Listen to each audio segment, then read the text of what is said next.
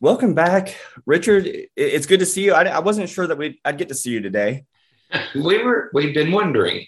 Yeah, Inquiring minds want to know exactly what's going on. yeah. So for what 2.5 years we've been dealing with COVID. I've worked in the schools all those years and never had COVID, never had any problems with it. The last day of school was last week. And 2 days later, I test positive for COVID. There may be a message there, you know. I couldn't believe it when you told me that. I thought, wait a minute, you survived going to 3 different schools, meetings, kids, change every day you were exposed for 2.5, 3 years. And now at the very end, the very last day, yeah, you test positive for COVID. Yeah, it's Well, what do they say about this variant? That it's less virulent but more contagious. Yeah, something. Yeah. And it's so I'm getting through it. Today's I think day 4 or 5 right. The onset of symptoms. So that's good, I guess. Well, we were all expecting you in the office last week, and when you didn't show up, I said, "Where's Waldo?" And they said he has COVID, and I couldn't believe it. I could not believe when they told me that. Yeah. I said, "You mean he survived?" That's like surviving the wars and then getting in an auto accident. You know, I mean, yeah. Just crazy. I was convinced there was no way for you to escape contracting this disease with all the exposure you had in the schools for so long. I mean, it wasn't like you were in a single classroom. You were moving all over the place. Yeah. I said, there's no way you could escape it. And you did until the end. I don't know. Well, we feel bad that you got it, but I'm glad it was a mild case, I assume. Yeah, it's not too bad. Every once in a while, I'll still get a little cough. There were a couple of days where my throat was just really sore. It hurt really badly. But other than that, and the cough, of course. But I'm getting through it. It's better. I didn't have to seek any particular treatment or anything like that. Right. All right, getting through it. Good. Well, welcome back to the living. I guess you're going to be out of quarantine in a day or two. Yeah, I have another day or so, and then I'll be a free man again. Well, none of us want to see you anytime soon. Just keep your diseases to yourself. Right. Oh my gosh. So, but but it's good to be able to do the podcast. And hopefully I won't have any coughing fits while we're recording. Right. Well, if you do, just give me a hand signal and I'll take over. I'll fill in for you. Yeah. Right. We're going to kind of extend our conversation today, extend our conversation from last week a little bit, because, last week we talked about, my goodness, all the mass shootings that have happened. I think we're at like 233 or something like that. We are now. Yeah. Because since then there have been the weekly 10 or the weekly 8, whatever the average is. I think when we talked last week, there had been about 200, about 199 in 19 weeks, and now we're up to 233 and counting. And you almost feel like you ought to start this podcast with, something like, and this week's shootings, because every week, I think everybody's aware now that every week we're experiencing mass shootings in our country. Right. And the conversation we had last week was about just the complex problem associated with dealing with mass shootings. And, it's not as simple as saying, okay, well, we need to ban guns, or we need to ban assault rifles, or we need to, and we need to have a conversation, because it's a complex problem. We need to have a conversation that is equally complex, that includes all of the different moving parts, including mental illness, including, the Second Amendment and other things. We need to talk about all of these things if we're going to actually find some type of a solution to this complex problem. Right. Yeah. We've solved, and what last week's podcast was about, for those of you who didn't hear it, is that we have solved complex problems in the past. Cigarette smoking is an example, and integration is an example, automobile safety. These all had the same ingredients as the gun problem. But I think all of us are aware now that there are very hardened positions when it comes to gun violence in our country. On the one hand, on the one side, you have people who want to ban all weapons. On the other side, you want other people who want everybody to be carrying around an assault rifle to protect ourselves. And so you have these two extremes, but I think we're beginning to realize that the solution lies somewhere in the middle. It's right. Just that we can't have a conversation about it yet. Part of the problem, it's an election year, and so that's complicating things. But what it led us to is that as we begin the summer, we're dealing with increased stress and distress from a number of on a number of fronts. Right. And one of the things we wanted to talk about was we can't explain gun violence by attributing it to mental illness. And I think that's what we talked about last week, is that it's not just mental. You can't say, well, this person's mentally ill, because there are too many people who are mentally ill who are not violent, right? So mental illness is not the explanation. But at the same time, we have been buffeted by all sorts of stressful and distressing things that seem to be increasing everybody's anxiety or depression or concern, okay? Right. So for example, in addition to these weekly shootings, which have everybody on edge, right. We have the pandemic hangover. Right. Well, there's, you could just go down a list of things. There's right. Pandemic hangover. There's, all the issues related to inflation and access to goods and services. Here in Florida, we're dealing with the onset of hurricane season. Right. Other places in the country, they're dealing with wildfires and other weather and climate related issues. Let's not forget that there's a war going on the other side, over in Russia and Ukraine. So there are so many things happening right now that, everybody's stressed and anxiety and right. We're all on edge all the time because right. there's so many things happening. That's right. So we have this long list of things that are bothering us. You can't go anywhere now. Go to the grocery store and things are more expensive and gasoline is more expensive. So you're just reminded of it every day, and you begin to wonder just what in the world is going on. And it almost brings to mind that the St. Augustine prayer, and help me understand the things I can't do anything about, that sort of stuff. So how do we approach this? How do we deal with what feels like a constant onslaught of distressing news and distressing events? Mm-hmm. And so what we wanted to look at today was the difference between mental illness, what we would technically refer to as mental illness, versus another aspect, which we're going to call the human condition. Yeah, and I think that this is a really important conversation that we're going to have because, we are, as a society right now, I think that we are very prone to pathologize. We're right. very prone to experience something and want to give it a name, a diagnosis, because right. that's we're talking about medical stuff. So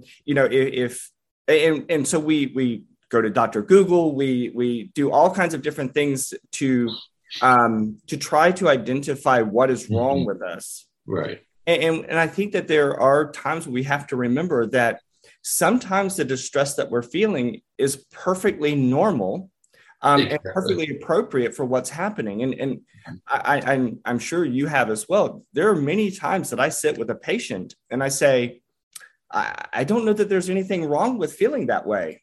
Right. I think if I were you, I would be feeling exactly the same way. I don't think that you have depression or anger management problems. I would be angry about that as well. Right. That's right. I would be depressed. If what happened to me just happened to you, I think I would feel exactly the same way. I'm not sure. So we venture into this difference between what is the human condition and what is mental illness. And we do so for two reasons. One is we assume that shooters are mentally ill. it's an assumption and an accusation, Right. and neither may be true. A shooter may or may not be mentally ill, but at the same time, so we deal with that issue. At the same time, many of us are wondering if we are mentally ill. Is there something wrong with me? Right. How many times have you been asked, Bernie? How many times have you been asked, do you think I have autism, or I think I have autism? People are talking about that all the time. They fear that they have autism. So the questions we pose are: am I just depressing? Is that how I'm dealing with this, or am I really depressed? Right. And is it who I am? Am I just shy by temperament, right, or do I have a diagnosis? Right. And do I have Asperger's? Okay. And so we need to try, what we want to do today is we want to try to sort this out. The shooters are not mentally ill. And at the same time, do you have a diagnosis, or is this just part of who you are? Okay. Right. And again, I think that we have to point out, because there has to be something going on with a person emotionally and psychologically to enact a mass shooting. Right. Let's not deny that. I mean, now, whether that's a diagnosable mental illness, mm-hmm, versus someone who's just using sort of common vernacular words, someone who's deranged, or someone, right, who's sociopathic. Mm-hmm. Those are two different things. Sociopath is not a mental illness. Right. Psychopath is not a mental illness. Right. Right. Those are not diagnosable conditions. Mm-hmm. They are clinical presentations of people. We, right, can see people behave in sociopathic ways, mm-hmm, or in deranged ways, but it doesn't mean that they have a mental illness. That's right. So let's kind of differentiate those two things. That for somebody to go into a school and shoot a bunch of people, or into a grocery store and shoot a bunch of people, there, right, is something mentally wrong with that person. Right. But it may not be. But it may not be a mental illness. But it may not be a mental illness, and that's a difficult. And some people might say, well, there really isn't any difference. Well, but there really is a difference. Sure. And I think it's important for us. Right, because the difference comes with, well, we should have recognized them beforehand. Well, if it's not a mental illness, we wouldn't have recognized it beforehand. If a person doesn't do anything prior to the shooting, right, there's no way to know. There's no way to know whether that person has a mental illness or not. Right. And many of these shooters never did anything. I mean, some of them may have, but the shooter in Las Vegas, right, at the concert, he didn't have any history. Right. So yes, when we look back, we could say, well, he had this problem and this problem and this problem, but it didn't raise to the point where the person required clinical attention. That's right. And so, yes, they may have had some of these symptoms beforehand, but if it didn't rise to the level of requiring clinical attention, causing functional impairments, right, then it wasn't a mental illness. And it may be splitting hairs a little bit, but I think that helps us to understand a little bit about why, mm-hmm, these people may get to that point. Right. And we look back and we say, oh, in retrospect, we say, oh my gosh, look at all these red flags. Mm-hmm. They're red flags now because we know the end of the story. Right. They weren't red flags before. So we kind of need to back off of this idea that, well, the person must be mentally ill if they're doing these behaviors. Right. And kind of, we need to shift the focus onto something else when we're thinking about those issues. But right, for the purpose of what we're talking about today, I think I agree with you. We need to look at these questions that we often ask ourselves, because people come into the clinic all the time saying, I have a patient that I've been seeing for years, Richard, and almost every other time she comes in, she asks me if she has a different diagnosis. Right. I have the same thing. And it's no, it's not bipolar. No. Oh, no, you don't have autism. Right. No, that's not it either. You don't have schizoaffective disorder. We would know that by now if you had that. Right. And so it's so difficult though, because people want a diagnosis. They see something wrong, or they feel something uncomfortable, and they want to name it. Mm-hmm. Right. And, we also hear frequently that, well, when I was younger, when I was in school in the old days, we didn't have all this autism and nobody, we didn't talk about ADHD and depression. We didn't have all these things back then. Well, as a matter of fact, we did. Right. Okay. But we didn't attribute them to mental illness. If a kid was in the 1960s, if you were hyperactive, you got into behavioral trouble with your school. You might get paddled. You might get treated differently. But nobody talked about ADHD. Nobody talked about learning disabilities because we didn't use those labels, and we didn't if you were shy, you were shy. If you were not popular, you were not popular. Nobody looked for a diagnosis. Right. In fact, if I wasn't around during these conversations, but in the 60s and 70s, when they were coming up with some of the criteria for IDEA and some of the diagnoses we have in schools, especially a specific learning disability, they were working really hard to differentiate specific learning disabilities from ADHD. Right. That's right. Because there's a big overlap between the two. Mm-hmm. And they were saying, okay, well, let's keep ADHD a medical thing and specific learning disability an educational thing. Right. Right. But although it was really, we were looking at the same thing in that population. Right. And then, so we have this whole notion that, well, we didn't have all these no, you had all the disorders. You didn't have all the diagnoses. Okay. But the other thing that's going on today is it may be that our expectations today are unreasonable. We're going to talk about that additionally. So it's not that these diagnoses are now only appearing. The diagnoses are appearing. The disorders have always been here. Okay. Right. We have stories from hundreds of years ago about youngsters, teenagers who probably had ADHD. Today we would call ADHD. Billy the Kid. Billy the Kid is one of those historical figures. He probably had ADHD. Mm-hmm. I mean, no impulse control. He got angry for some reason and he started acting out. Today we would probably think of him as having ADHD. But the second thing is that it may be that our expectations today are unreasonable. And we're going to talk about that in a second.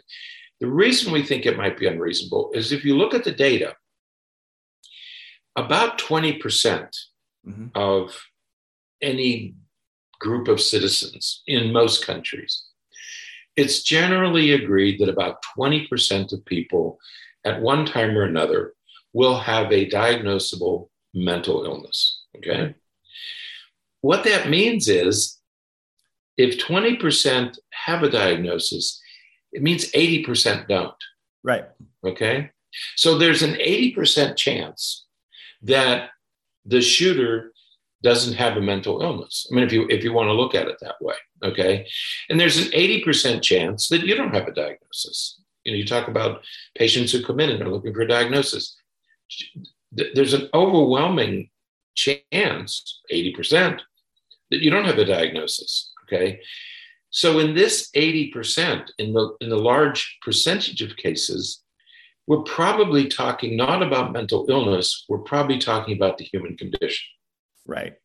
Right. Okay. And we're differentiating, and again, I kind of alluded to it earlier. When we're talking about mental illness, we're talking about very specific diagnostic criteria. We're talking about impairments in functioning. We're not just talking about experiencing a symptom. We've all experienced depression before. Right. Whether it's, you're a kid and, the family pet dies, or, you lose at a baseball game, or, kids get really down if they perform poorly in a baseball game or on the report card or something. We've all experienced those lows in a way. Mm-hmm. That's not a mental illness. Exactly. But you experience depression. So it's like a lowercase d depression versus capital D depression. Those are two different things. That's right. So when we talk about the human condition, nobody said life was going to be easy. I mean, life is not easy. I'm sorry. You're not going to feel good every day of your life. It's just unreasonable to think that you're going to feel tip-top 100% every day. Yeah. Also, we have Facebook now. Facebook is not life. it's life is life. It's different than life looks different. Life is differentiated from what life looks like on Facebook. Right. Work is called work for a reason. People say, I hate to go to work. I hate to go to Monday. Most of us don't look forward to Mondays. Okay. Work is work. It's why they call it work. And you do have to earn it. You have to earn what you're getting. It's not going to be handed to you. I talk to a lot of young people and they think, well, no, I don't want to have to do all that. I should be an executive. I'm smart enough. I'm highly educated. I should be a decision maker in this company. Chances are you're going to have to work your way up, whether it's in the military or you're in business or you're in a university. You're going to have to work your way up. And that's not easy. And you are going to be judged. The other thing that struck me is that a lot of children, a lot of families expect their children to get all A's in school. Right. Should we expect, is that a reasonable expectation? And I don't think it is. Or have perfect attendance. People get sick, okay? Or to expect that your teenager will somehow not go through the troubles that most teenagers go through. Right. If you are raising a teenager, you're probably going to encounter some resistance. Your teenager is going to experiment with things that you don't want them to experiment with. And it's unreasonable to expect that you're going to raise a teenager who doesn't go through the normal teenage troubles. So these are all the things that account for the human condition, that life is not easy, and you're probably going to encounter some disappointments, some stress, and some distress. Okay. Right. So what we're saying here is that maybe we ought to consider a different perspective on mental illness and the human condition. Perhaps we ought to work a little bit more to differentiate these two things. Right. Yeah. So another way to think about this is, you mentioned mental illness, and you said any population, any group of people, we have this issue with 20%. That's any country. That's right. Other countries don't have the rate of violence we have here. That's right. The same rate of mental illness, but they don't have 233 mass shootings in the first quarter of the year, first half of the year. Okay. So all countries have this, but not everybody has 233 mass shootings, okay? And there's another part of this that's a little more technical, but worth mentioning. We have to keep in mind that mental illness is a hypothetical construct, okay? What I mean by that is that a mental illness is not a real entity. It's not like a car. It's not like a table. It's not like a coffee cup. It's a hypothetical construct. These are labels that we give things that we observe. We observe a certain cluster of behaviors. Take ADHD, for example. We observe a kid who's too active, very impulsive, inattentive. We make those observations. We call it ADHD, okay? But a label doesn't explain why something is happening. She has ADHD is a label, it's a name, but it's not an explanation because it's hypothetical. We don't know. Nobody has ever seen ADHD. Nobody has ever seen. We've seen people who have symptoms, but we've never seen. Depression doesn't exist out there on its own. Right. We have created these labels as a way to share information in an easy way. Because if you say that kid has ADHD, I know what you're talking image of what that kid is presenting with. If you say, I'm feeling really depressed today, mm-hmm. You're creating a mental image of what that person is experiencing. So yeah, they're hypothetical, but they're used to ease conversation. That's right. If you're sitting at a meeting, you sat in these meetings for years at IEP meetings, and you have a school psychologist, a principal, a teacher, a speech therapist. All these people are sitting there, and you all agree that, well, this child has autism. Okay, so all of you have an understanding now.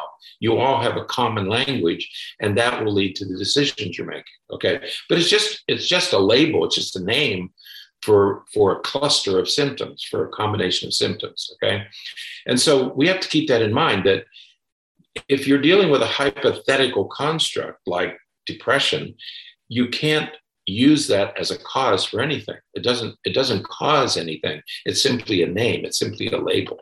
Okay. Right. And it's that way for shooters, but it's really that way for all of us, that those same things apply to all of us. And so we found this article. What spurs this conversation today is an article written by a physician by the name of Ralph Lewis called, and he titled it, "The Urgent Problem with Seeking Psychiatric Diagnoses for Every Problem." And he begins the article with, "Life can be extremely stressful and complicated." That's what we mean by the human condition. Okay? Right.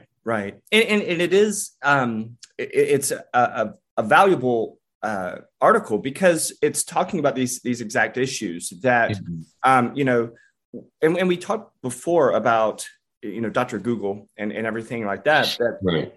We, as soon as we start to experience something, man, we jump right to, let's give it a name. Let's call it something. Right.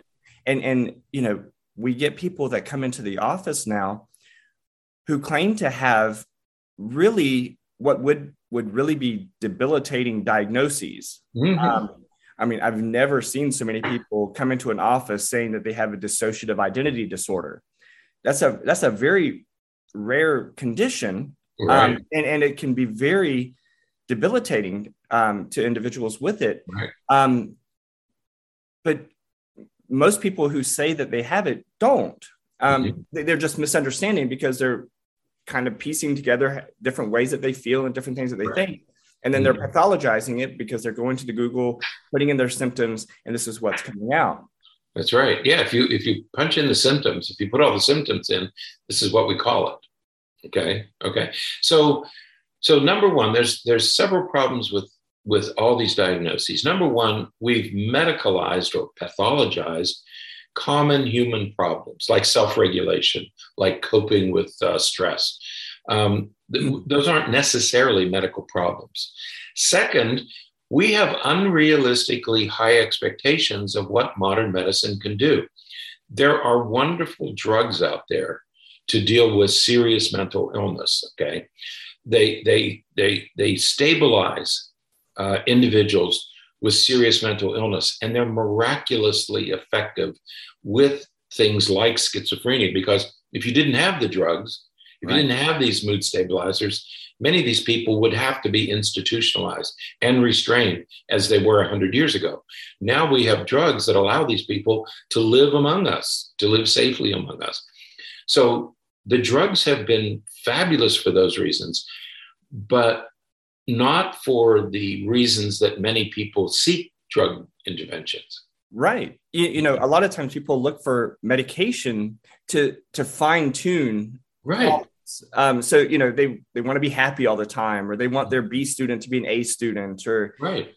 And we did a podcast. My goodness, I need to go back into the archives and find it, because we did a podcast once where we talked about how so many people today are more willing to take a medication so that they can cope with their unhappy life than they are in making changes to have a happy life, to do things with their life.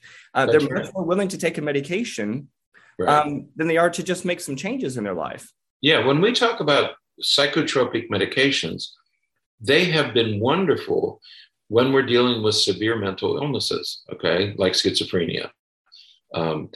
And emotional meltdowns and anger outbursts. Okay. Yeah. Bipolar disorder. They're wonderful for those things, but these medications are not meant to fine tune what we're experiencing, to fine tune. In other words, I want to be happy I'm going to feel good every day of my life. So I'm going to take a pill every morning that makes me feel good. I want my B student, there's nothing wrong with being a B student, to be an A student. And if I can give my child a stimulant to move him into the A range, then I'll give him a stimulant. Okay. That's not what they were meant to do. Or I want a quick solution. I'm feeling anxious. I just want it to be over. I do. Well, these drugs may not do that for you. That's not what they're meant to do. Or I want to take a drug so I can stay in this dysfunctional. I'm in a very unhappy marriage. But if I take a drug that makes me feel better, I can tolerate my unhappy marriage. Or I hate my job and I'm feeling down and depressed all the time because I hate going to work, because I hate my job. I hate my colleagues at work. So if I take a drug, I can tolerate my misery. Okay. That's not what psychotropic medications were meant to do. Okay. Right. Yeah. They are meant for true mental illness. That's right. Which again are impairments in functioning. If your depression is so bad that you can't go to work, you can't get out of bed and go to work, an antidepressant is probably going to help you. That's right. If you're feeling depressed because you're not happy in your relationship or you're not happy with your job, it probably isn't going to do a whole lot because you're constantly confronted with what it is that is depressing you. That's right. That's right. It's very different. Right. And so having a diagnosis like anxiety or depression is very different from just being unhappy or being anxious, because there are many people who just have that basic temperament. We all know people who always seem to be upbeat. Okay, so that's their basic temperament. Is there something wrong with that? No. And we also know people who are kind of sad. Who was that Peanuts character? Eeyore. Eeyore. Yeah. Okay, Eeyore. Would you put Eeyore on medication? No, Eeyore is sort of just a character. He sort of sees the world as the glass as being half empty. So would you rush to a diagnosis? And so I think we need to distinguish between a diagnosis. We keep talking about anxiety and depression because they're the most common diagnoses, versus just this is who we are. And it makes me think of William Glasser, a famous psychiatrist, who said that we choose to be these things. His position was, because Glasser never used medication, though he was a psychiatrist and could use medications, he didn't. And he said he used diagnostic labels as verbs. Let me explain that. He would say to a person, well, you're choosing to depress. You're facing some existential problem, some human condition problem, and you are depressing, or you are anxiety. It's what you're doing to cope with whatever problem is confronting you.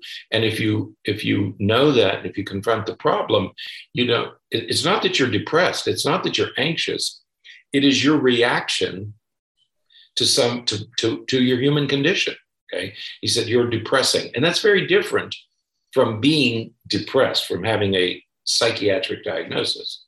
Right. And there are a number of psychiatrists over time who have sort of confronted our diagnostic classification system, right, and have had problems with it. But I think that what Glasser's referring to, and I don't know that I would ever go as far as saying you're choosing to have major depressive disorder. I don't know if I would go that far, but at the same time, with some of these examples that we're talking about, you are choosing to stay in a job where you're really unhappy and you're mistreated and you're very upset. You're choosing to stay there, and because you're there, it's causing you to feel these ways. And so there is that relationship at times. That's very different than sort of a biologically based depression. But in many cases, we are choosing to be in situations that's causing us some of these symptoms. Yeah, we don't choose mental illness. I mean, nobody's going to choose mental illness, but we choose to stay in situations. And there are many people who stay in dysfunctional relationships, but you can't expect a medication to make everything better. Right. If you're in a dysfunctional relationship, at some point, you're going to have to deal with the dysfunctional relationship. Right. Yeah. If you're hammering a nail and you hammer that nail right through your finger, you can keep taking Advil, but the nail is still in your finger and it's still going to hurt. Right. No matter how much Advil you take. Right. Exactly. And it's the same with these. Okay. So what we have to remember is that any mental condition, anxiety, depression, whatever, Most of these are at the mild end. We tend to look at these on a spectrum. Okay, so I think the most common is autism spectrum disorder.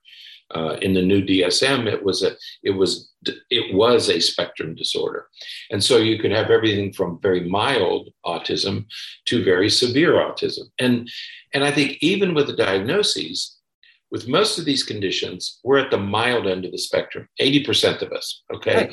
It's part of our temperament. It's part of our nature. It's part of who we are. And the other thing we have to remember is that most of these conditions, ADHD, anxiety, depression, can provide advantages. For example, if you're stranded on an island somewhere, I'd like to be stranded with somebody who has ADHD. Right. Because they can stay awake at night and they're very active and energetic and they're constantly solving problems and they think out of the box. So in that case, ADHD provides an advantage. People who are anxious tend to be more empathic. They tend to think about the feelings of others. They're more aware of the feelings, their own feelings and the feelings of others.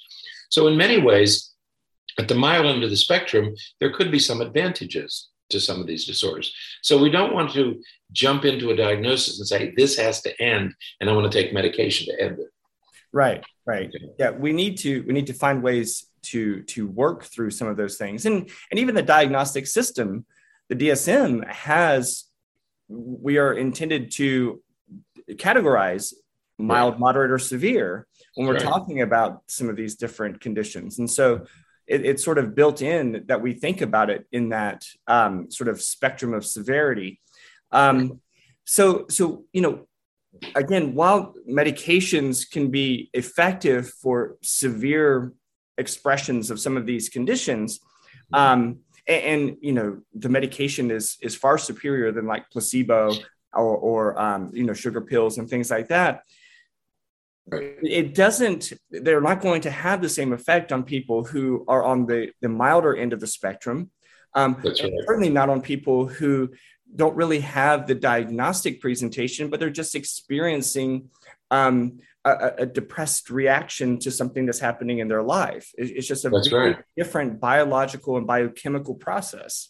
Mm-hmm. Yeah, because if you take all the people on the spectrum, say depression, okay, you take from very severe to very mild, the medications are very effective in the severe group. They're less effective, maybe not effective in the mild group. So if you lump all them together, there's a moderate effect. Medications are very effective at the severe end. They're less effective at the mild end.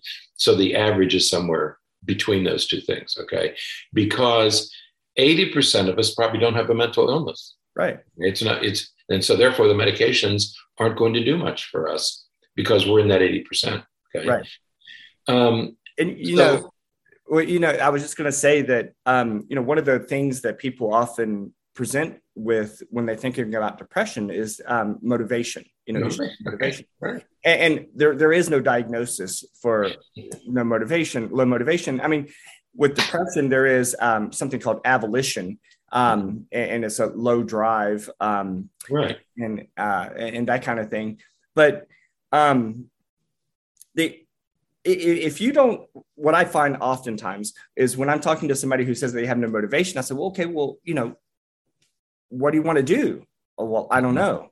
Well, do you want to go back to school? Do you want to get a new job?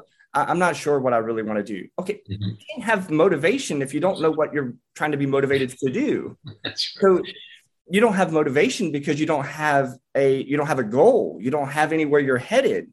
Right. That's not a depression. That's a absence of a goal. We need to create some goals. We need to see do some career surveys or some interest inventories or something like that to see where you should be, where you want to be heading in life. That's not depression. No, it's not a diagnosis. Low motivation is not a diagnosis. There's no medication for that. No, but people come in frequently and they're just not motivated.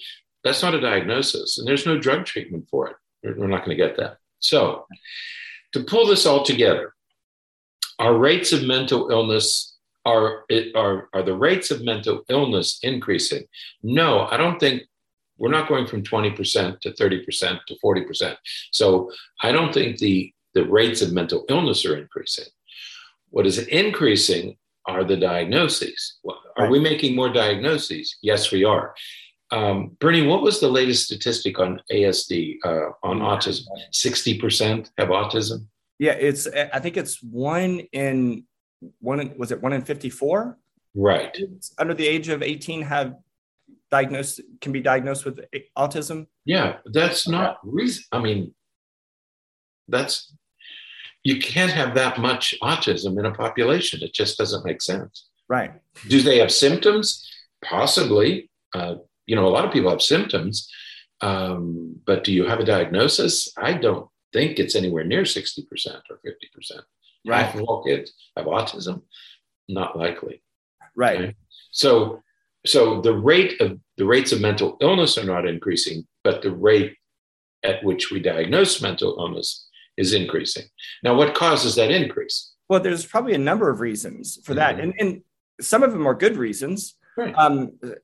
For years, we've been talking about, we've been increasing mental health education and trying to destigmatize mental health related issues and mental illness.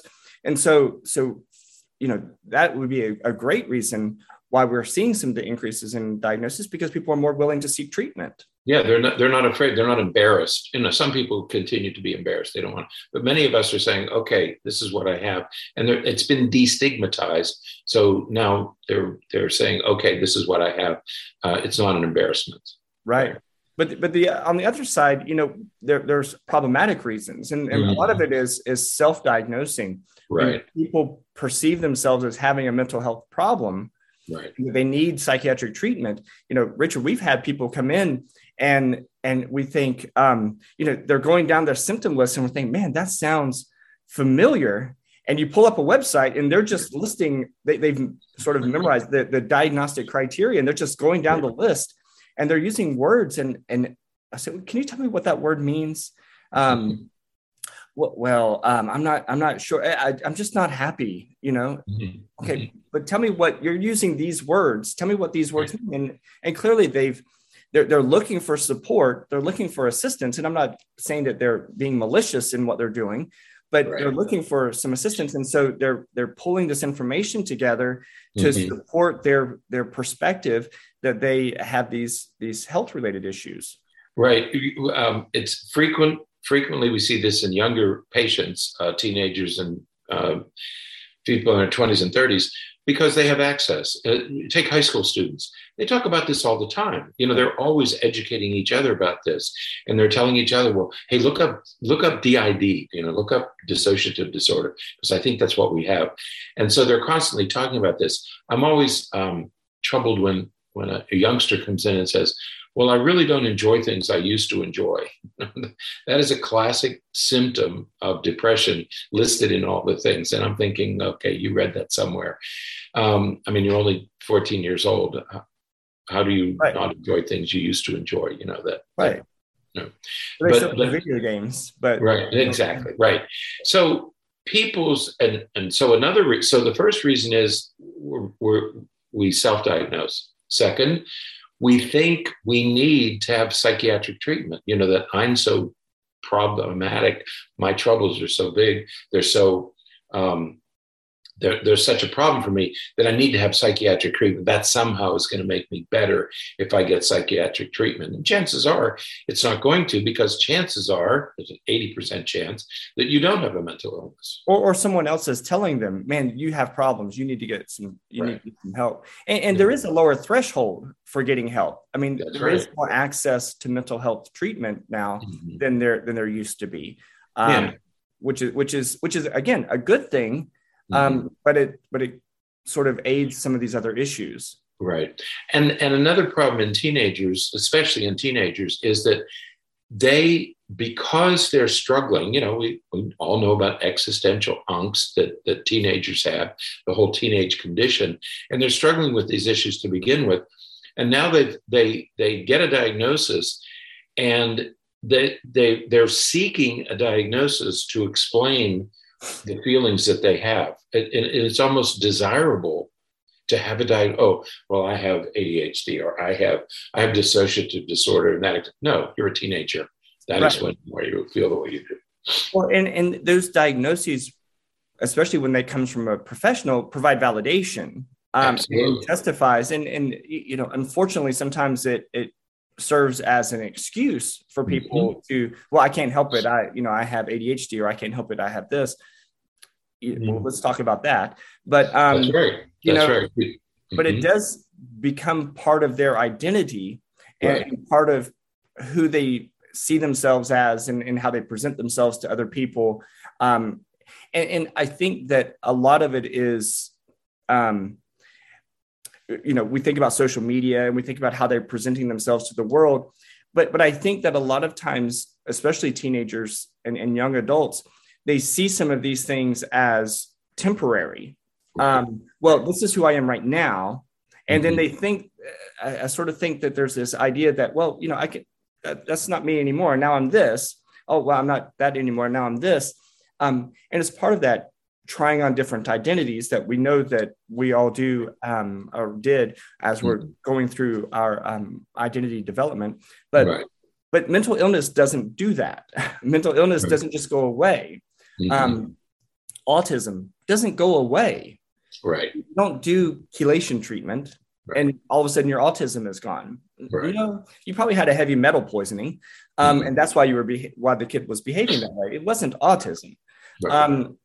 But we're looking for those diagnoses because it gives us that validation. It justifies some of the things that we're seeing and some of the things we're doing, and it becomes part of that identity that we're presenting to others. That's right. And then we can't forget that sometimes there are some practical benefits to having a diagnosis. And I'm thinking here about extra time on tests, on like the SAT or the ACT, or you can't get ABA therapy unless you have a diagnosis of autism spectrum disorder. So it's not, some of these services, some of these accommodations must be linked to a diagnosis. And so there's this search, this quest to get a diagnosis to give you some advantage, either an intervention or an accommodation. Okay. And then we can't underestimate the effect of social media, because if you get a celebrity who suddenly comes out and says, well, the reason I act the way I do is because I have bipolar disorder, or I have borderline, or I have ADHD. And for youngsters, especially for teenagers, if you identify with that person, or if you say, oh, well, I have this, in many cases, it's a search for attention or sympathy from other people, that, well, you feel sorry for me because I have a condition. And you may or may not. Again, there's an 80% chance that you don't have that condition. Right. And so as we think about, some of these problems associated with overdiagnosing and over-identifying some of these, and maybe more importantly, over treating some of these conditions or presentations medically, we get into problems with overprescribing. And there are far too many people on antidepressants. And then all of a sudden, now we're getting reports that say, well, antidepressants aren't effective. Right. Well, how many of those people taking antidepressants aren't really depressed? Exactly. How many of the people taking benzodiazepines for anxiety are really taking the medications the way that the medications were intended to be taken? Because, my goodness, at least it was in the past, Xanax was given out for people with, bruxism, for grinding their teeth at night. Well, Xanax is a highly addictive medication. Right. It should only be used for a short period of time. But when we're over-prescribing and we're giving it for conditions that it's not intended for it to be given for, we get into issues and problems there.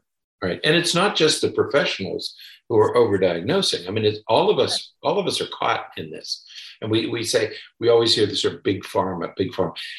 Okay, the drug companies are contributing to the problem. Okay. They are not the problem.